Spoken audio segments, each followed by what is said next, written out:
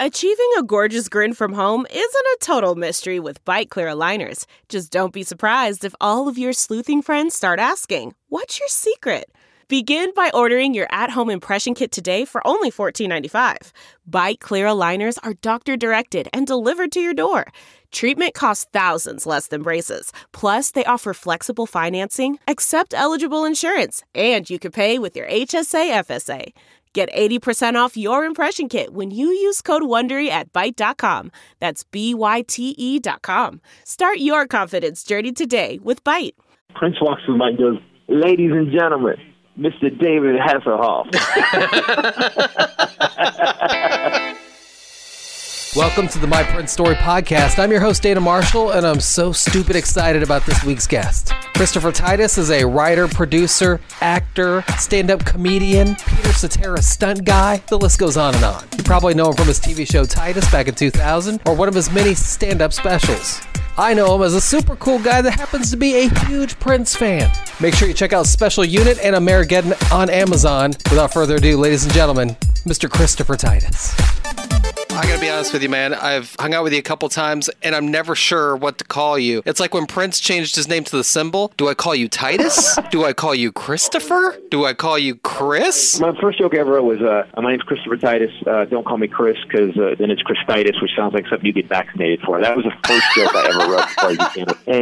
And then it's weird. My whole life, people would just yell. Even my wife said, in a church, she'll go, Chris, Chris, Chris. And I don't respond. If she goes Titus, something about that word cuts through everything I whip my head around. So everybody should just call me Titus. Okay, perfect. Like Cher or Prince. Yes, exactly. I had the pleasure of interviewing you on my radio show, and we talked about your stand-up and all kinds of fun stuff, but had no idea that you are a ginormous fan of Prince. Yeah, well, the party you saw, right? Yeah. Oh my God, the Purple Party in LA. Thank you so much for inviting me to that. That was incredible. So before we get into all of the things that we love about Prince, can we talk about how you went all out for this party? Here's how much of a Prince fan I am. When Prince died, my wife and I were on a plane going. We were going to a gig. We're sitting in a plane, and with the TVs in front of us and on the plane, and all of a sudden her phone just starts blowing up. She's like, and it was this: "Is Titus okay? Is Titus okay? Is Chris okay? How's Chris taking this?" And I'm like, "What is going on?" And so we turn on the news, and it just said Prince died. I burst into tears. I was like, "No,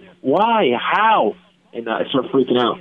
So what we decided, and Ray's mom had just passed too. So we had some really bad. It was like a really bad time for us, and not just because her mom died. Prince is Prince, but her mom died. So I said, we need to do it. We need to do a blowout Prince party. We're gonna do a blowout Prince party. If no one comes, it'll be you and I dancing to the best music that we know. And she said, fine. So the first year we kind of went all out, and we rented curtains and lights.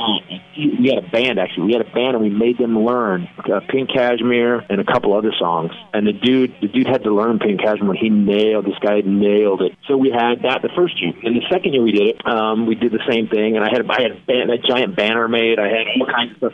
So basically, my soundstage, we turned it into a nightclub. And you saw it. You were not kidding, right? We weren't kidding. Yeah, that was pretty incredible. Yeah, and so this year we did the Prince stand-ups we did one from Purple Rain and one a concert picture. And then we had my buddy, Tom Tran, he's military. He was over at Iraq. And he's a guitarist, and he's got an 80s cover band, and he's been slowly making them learn Prince songs. So he tells me, he goes, Titus, I got this Prince outfit, man. I look just like Prince. I got a wig and everything. I said, okay, why don't you come play the solo to Purple Rain? And then he comes out, and the jacket's like 4 sizes too big for him, and the wig looks like he looked like Ann Esther from Sanford and Son. And I go, what are you doing?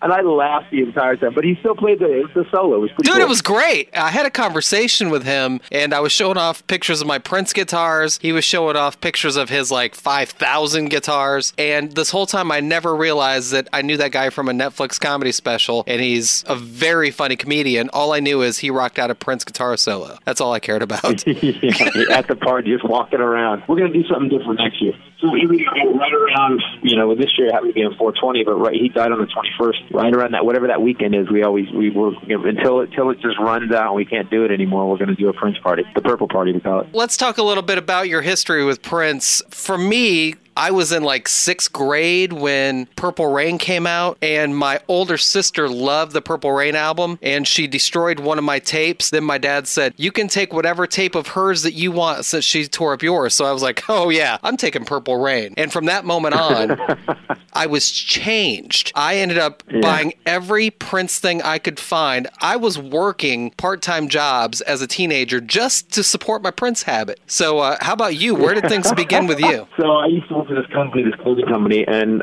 he played. The first thing that happened is he played the Oakland Coliseum in California, and there was an article in the paper, and I used to read the paper every day. I was already living in San Francisco doing comedy, and it was this article about this little dude, and this was I want to say it was the 1999 tour. Well, at the end of the 1999 tour, he would actually be wearing panties, thigh-high boots, right. Lace shirt, and he would hump a pillow on a moving bed, and they'd roll off stage while he screwed the bed. So, and that was in the article. I'm like, who is this dude? I thought he was weird. I'm like, this is a weird dude. And then a friend of mine, a comedian I knew named Warren Thomas, we were driving to a gig, and I had to pick him up because I had the opening act, and the opening act has to freaking drive. And he had Dirty Mind framed on his wall. And I'm like, I said, is this the dude that did? He goes, yeah. He goes, do you have that album? I go, no. He goes, then you don't know anything about music yet. And I was like, I remember taking that very serious. So I went out and bought Controversy, and then I bought 1999. And when 1999 at DMSR hit, I was like, what is this? And then I bought, and so between Controversy and Dirty Mind, I was already in. In 1999, man, a Little Red Corvette, and 1999, and like there's some weird songs about Lady Cab Driver. There's some songs. So I used to drive around doing comedy around the country, and I had a car. I had a crappy car that I drove, so I couldn't afford to fly because you're not making any money when you're, starting out. Sure. But I had Prince cassettes that I beat to death. And then Purple Rain came out. And I was dating this girl. I was 19, 20, and she was 25, Louise, which makes my new wife laugh because she goes, Wheezy? Did you date Wheezy? Did you? So I was dating this girl, and she took me to see it. And you want to talk about change. I went and saw the movie, and I was done. I go, when he wants Lobster to Baby, I'm a Star, it was just over. I was like, okay, that's it. Whoever this guy is, I have to own everything he's ever done. I'll let go of my man card right now. I will still, to this day, tear up at the end of Purple Rain. I don't even care. I still do, to this day. Yeah. Yep. And the thing about them is that, everybody has their moment. Like people say, artists have their moment where they peak and then they're just around forever because they keep going. Prince had moment after moment. He's like you too. He had moment after moment after moment. Here's what happened. So I was a huge fan, had everything he did. I bought Rainbow Children, for God's sake. I mean, I bought everything he did. Ravens is a Joy Fantastic. I have all of it. And then what happened was that I got divorced, and I was going through this really bad time. And I'd seen him. I'd taken my ex to him a couple times. I'd seen him at the Hollywood Bowl, on the Jam of the Year tour, which was awesome. We saw him do a musicology. I went and saw him at Staples Center, which was amazing. Like, dude, it was crazy for a 5'1" or 2 man. He had this presence of Thanos, basically. Thanos. And my ex-wife never got it really. She was like, yeah, Prince, whatever. And then I got divorced, and I started dating my new wife. We were just dating at the time, and I was going through money with attorneys so fast, and I got to this weird thing where I was like, you know what, money doesn't matter. I don't care anymore. Money don't matter tonight. And he was playing the Roosevelt here in L.A. Now, the Roosevelt Hotel has got this ballroom that seats 300 people. And the tickets were, man, they were crazy. I think they were $1,500 to $1,800 a piece. Jesus. And I didn't care anymore. I was going through this divorce. People, she's saying horrible things that she's blind about what I did. I beat my kids. And I was just like, I'm dating this beautiful girl, my new wife. You even met Rachel. And I'm like, you know what? We're going to see Prince. If it costs me $4,000, we're going to see Prince. So we go to, and I had my Chip Foos car at the time. And we pull up in front of the Roosevelt. The valet goes, you're going to park this here. And he parked it right next to the rolls that was Prince's. And it sat right next to his all night. And we go inside, and we're sitting there, and we're drinking, and everybody was like, who was there? God, it was David Arquette was there. Like, people, I was like, holy crap, look at all these people. And I think I was doing Big Shots at the time. At one point, the lights go down. Now my new wife, now Rachel's into them now, but she wasn't. The lights go down, and I go, uh-oh, it's about to get weird. And she is looking at me. We're all sitting on these couches.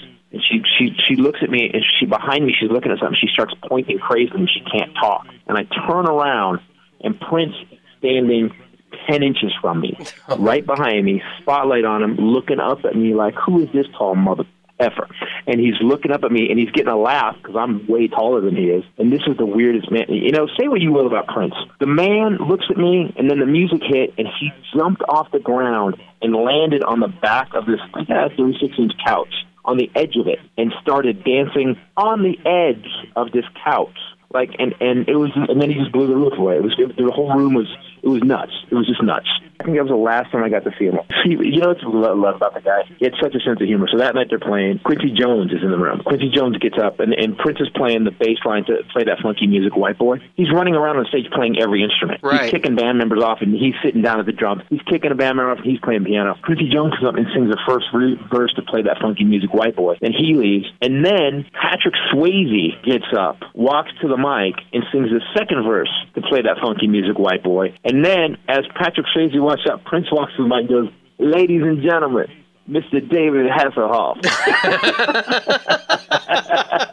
And I lost it. I was laughing so hard. And then, so there's a weird answer. Like there's a foyer outside in the Roosevelt Hotel. So after the show's over, we're done. And at this point, I was going through that. Actually, I was drunk at this point. We all went out, and he went out in the foyer on this tiny little stage and 2 other band members, and he played for 2 more hours. And we just stood around standing and listened to Prince play. It was crazy. That was a crazy night. That's the very first time I saw Prince in concert was at the Fox Theater in Detroit, and I was so nervous, and I was prepared to be let down because I had been building this up my whole young life. And here I was at 18. I'm about to see him. The ushers are keeping us right at the curtain while apparently they're doing sound check. I didn't know what was going on. I was able to peek through the curtain and just saw Prince standing alone on the stage, messing around with his guitar. And all of a sudden it occurred to me, oh, I'm in the same room as Prince. Like, I'm not going to be able to control myself. I wanted to play like a little game where we talk and Prince speak. And I think you're going to enjoy this. If I'm choosing a political party and I'm doing this in Prince song titles, I would be a member of the Colonized Mind Party.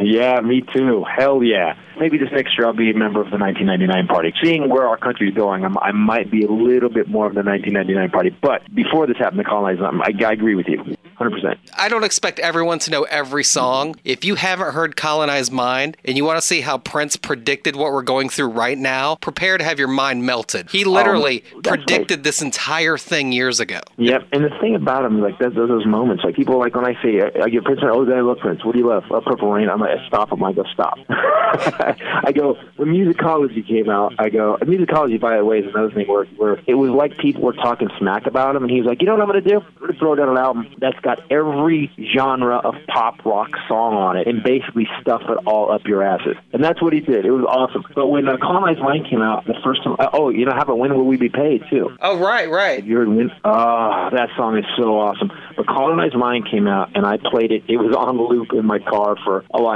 3 weeks. Until my wife was like, do you have to listen to it again? Yes, we do. Yes. Well, the writing's genius. I mean, it's just ridiculous. Okay, so if I'm picking a religion, it would be the latter. Yeah. Yes, I do. That's one of my favorite songs, actually. I always thought, why don't some of these new wave churches play the cross during their services? That's a legit church song. I agree. The cross. Right. He could get it, people, and you wouldn't have to say it was Prince's. You could just play it, and people go, that was awesome. What song is that? Right. It's so, yeah. Sneak Attack. I like that. Yeah. There's something about the latter. Here's a spiritual song that clearly does not have all the answers. That's what I like about it. It's just everyone's just trying to figure things out. And that's about as honest as you can be, right? I mean, I don't know. Every time I hear that song, everything has to stop around me for a few minutes. But then you get the full-on rocker, like the stuff that where he just busts loose. Like when Kiss came out, like there's another moment where you just go, oh, right, we forgot. He's a musical genius that at any moment can drop one of the biggest hits you've ever heard in your life. Right. And when Kiss came out, I was like, holy crap, is this guy doing it? So, I mean, I can go through every album if you want. But Another Lover, holy shit, like Parade has song after song. Now we can take his movies aside. He was always trying to do his own thing, but every album's got stuff on it that I go, listen, you guys, that's what we did at the party. I wanted to have the Prince party because so many people have this thing where they're like, yeah, I know Prince. Yeah, Diamonds and Pearls. I heard that song. I heard a couple songs. I want them to come into this party every year and go, what the hell is this you're playing right now? And I go, this is off his 9th album or his 48th album. Right. He was still, by the way, he was doing this up until the day he died. And the saddest part about him dying is that, Let's Go Crazy as Don't Let the Elevator Bring You Down, and he died in his elevator. Gonna let the elevator break us down. Oh, no, let's I don't know if it was an accident, ironic accident, or if he was like, you know what, I'm going out, and this is how I'm going out. Let's see if someone's like the Illuminati. Yeah, I try to tell people that aren't on board with the Prince thing that the reason why it hurt, well, I can't really describe the reason why it hurt so much because I've never met the guy, but I felt like I lost a relative. Yep. It's kind of like there was a magic about him that almost made us all believe he would never die. And then you start to look at, he had songs like Sometimes It Snows in April, and he died in April. The line in Let's Go Crazy you just mentioned. And how about the fact that he starts his career with a huge afro, and what does he end his career with? Yeah, huge afro, yep. He is constantly prophesizing everything, which I don't mean to get all deep and shit, but doesn't it feel that way, though? It's high up. The Prince was high up in the Illuminati, is what you're saying. Right. Like he ran some of the meetings. He has the people of Scientology going, how does he do that?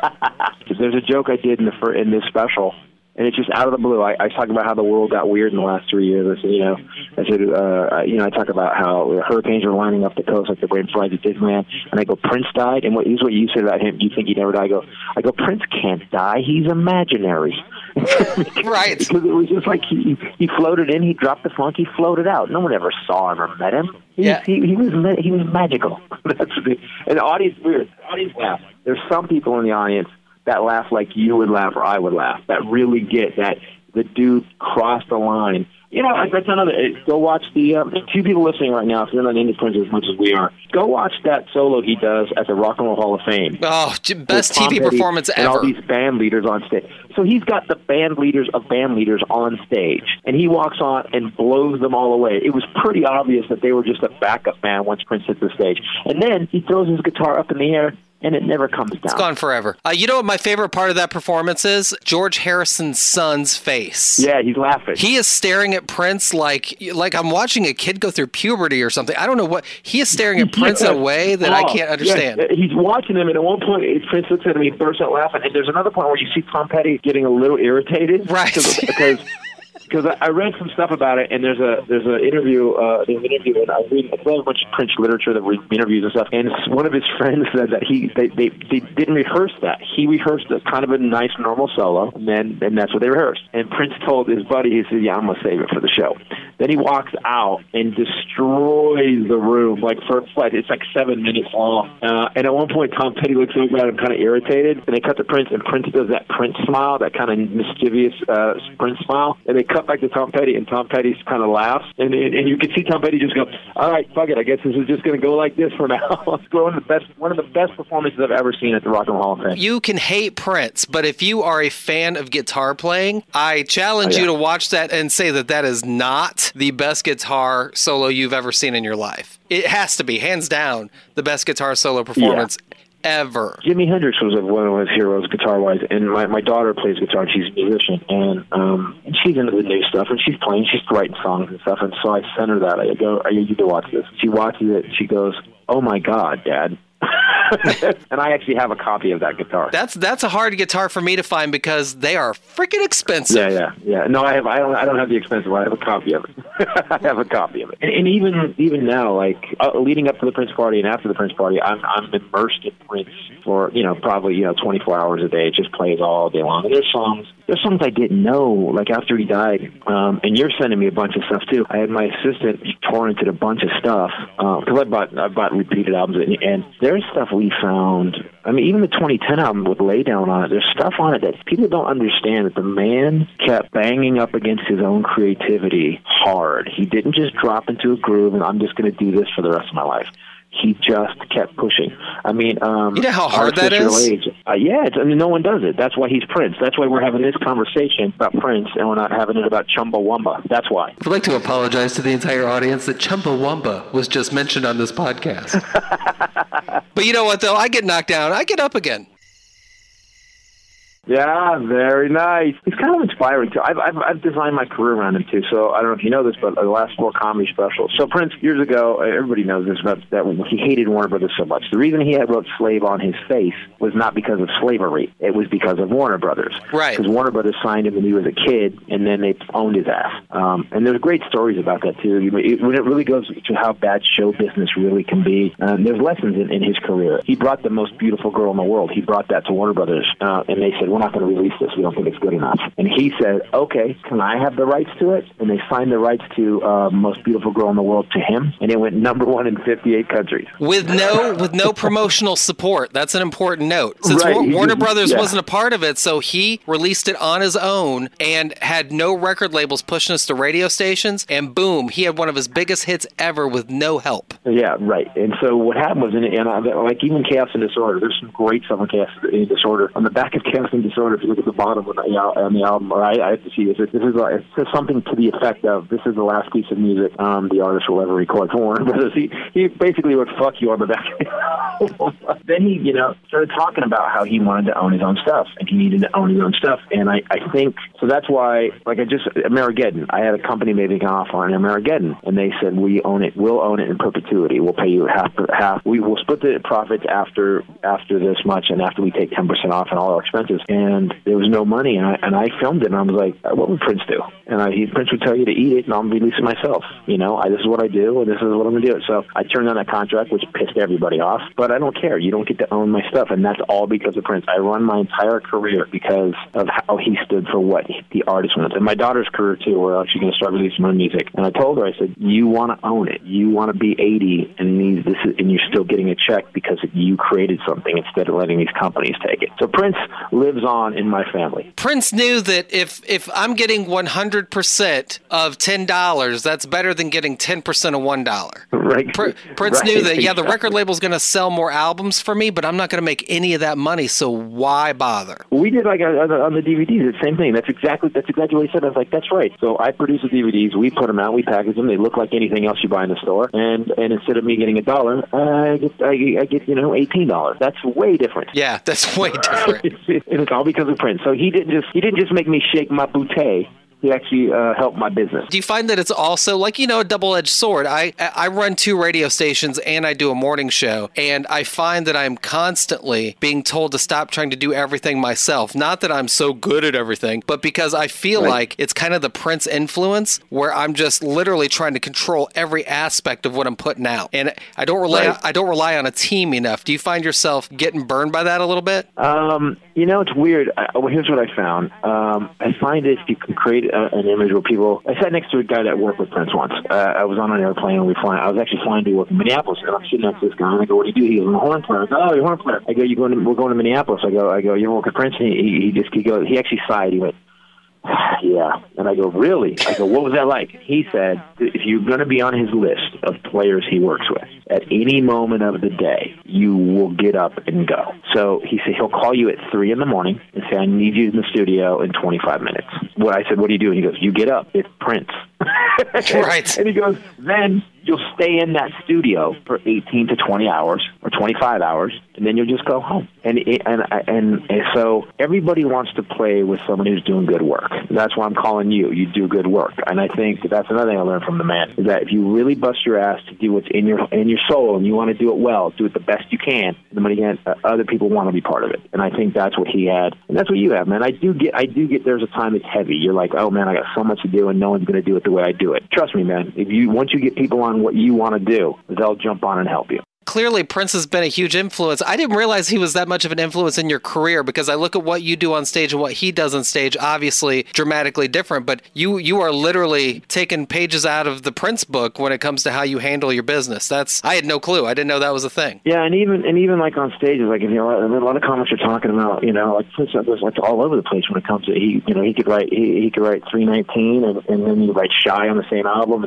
and all this all across the board, and then he wrote Rock and Roll's Alive and lives in Minneapolis. He'd write all this stuff, and he went all over the place, and he never dropped into the pop bullshit. He never did what everybody else did. If you look at comedy right now, I kind of watch a lot of it, and I don't try to do what anybody else does. I try to do like this. I'm again like this next show stories I should tell. It's kind of I'm going to solve suicide with it. I'm taking on stuff that everyone else is talking about. Blowjob, sex jokes, and taking a dump, or isn't it the wall? I'm going to try to take on something bigger, and I think that's what he did. And I don't know. I think he shows whatever artist you are, whatever kind of artist you are, you can look at him like just keep pushing it, and don't stop pushing it till you die. And if you die in an elevator, he was probably in the middle of recording too. He was probably, rocking around his house in the middle of recording, was on his meds, and his hips were so bad. Every time now, you can't watch a Prince video now without every time he jumps off a riser, where you go, oh God, because that's why he was taking that medication, because he had so much pain. I know. I want to go back in time and say, come on, dude, lay off the high heels, but not like he would listen to me. Dude, don't do it. Now, but anyway, he's a huge influence. He's a huge influence in my life. And then, and also it's just the best. It's the best music, and there's so much of it. It's crazy. Thank you for what you send me, dude. I cannot believe that you sent me 20 gigs of Prince music. All I ask is for you to take a selfie or a video of you unboxing it. That's all I want. I want to feel like I was there. Hey, now listen. One more thing. I'm curious about this. Since you're living the Hollywood life and you have a lot of friends in the business, so meeting people of certain levels of fame probably not as big of a deal to you as it is to other people. However, I'm curious about the Prince circle. Is there someone or maybe a couple people that have worked with Prince that you would just die to hang out with, spend time with, have conversations with? Like for me, Wendy and Lisa all day long, even Levi Caesar from the New Power Generation, people like that. How about you? It's weird. I have this thing with that. I always feel like people are if you're hanging out with someone who worked with him and you're talking about him, I always feel weird about that. It's like someone comes over to me and goes, "Hey, you met George Carlin?" With George Carlin, so. There was Sheila E.'s cousin was at the party, and she came over and talked about she knew Sheila E., and I was like, well, that's awesome, man, But I think at the end of the day, I think I'd like to sit down. I'd like to talk to Des Dickerson, because he lived with Des for a minute, and I'd like to, if I could, I would, if Des was like, all right, you can interview me about Prince, that's what I'd like to do. I would like to do that. Find out who he was, why he was that. How does that life in Minneapolis turn into that guy who seems like he came from another planet? Bowie had the same thing. Yeah, that's a very good point. The whole story is so unlikely. But everybody knew from a very young age that boy was going to be something, though. You know what I mean? He was definitely born with something. Yeah, I agree with that. I think there's some people that just are. I mean, when you're playing, he wrote his first song at 5 or 7, and with his father, he wrote, and his dad was. Yeah, I agree. There's some of us are lucky enough to be born with something more, and some of us are supposed to work in a steel mill, and so Bruce Springsteen can write a song about us. Yes, I agree with that. And I got to tell you, dude, I love your work, but to find out that you have so much Prince cred, holy crap. You can out-Prince almost anyone I know, and I know a lot of Prince people. Not just the knowledge of the Prince stuff, but you're for real about your love for the music. And a lot of people are Prince fans, and listen, no, I'm not judging anybody. Everybody's got their thing. They're like the Revolution era, that's their jam. The New Power Generation, that's their jam. Even Third Eye Girl, there's a cover he does on the Third Eye Girl album. What the hell is that song? Another Love? Another Love. Dude, that song blows my damn mind. How was that not a hit? That's why it's almost like you and I have this kind of thing. So you have a little bit of an attitude about what people are like. Yeah, I'm a huge fan. Oh, really? All right. What'd you think about Artificial Age? And I go, what? Okay, you're not a fan then, dude. If you didn't hear especially the second version of This Could Be Us, then you're really not a fan. You feel arrogant about it. I love the mashed up version of This Could Be Us so much, but awesome. Another Love, that song, it just screams hit of any. He could have released it in the 80s, 90s, 2000s. Whatever. I don't understand why that song didn't get radio play. Maybe they just didn't work at the radio, but that's one of the best Prince songs. I have the same problem, and the problem is this. He was very specific about what he wanted, and people that run the business that are the gatekeepers, they don't want a guy that comes in and can do it better than them and doesn't need their input. Prince is the kind of artist that you would just go, and he just decided on his own. He didn't need a manager. He didn't need any record executive to tell him anything. He needed to just let him go, which they did when he was 17.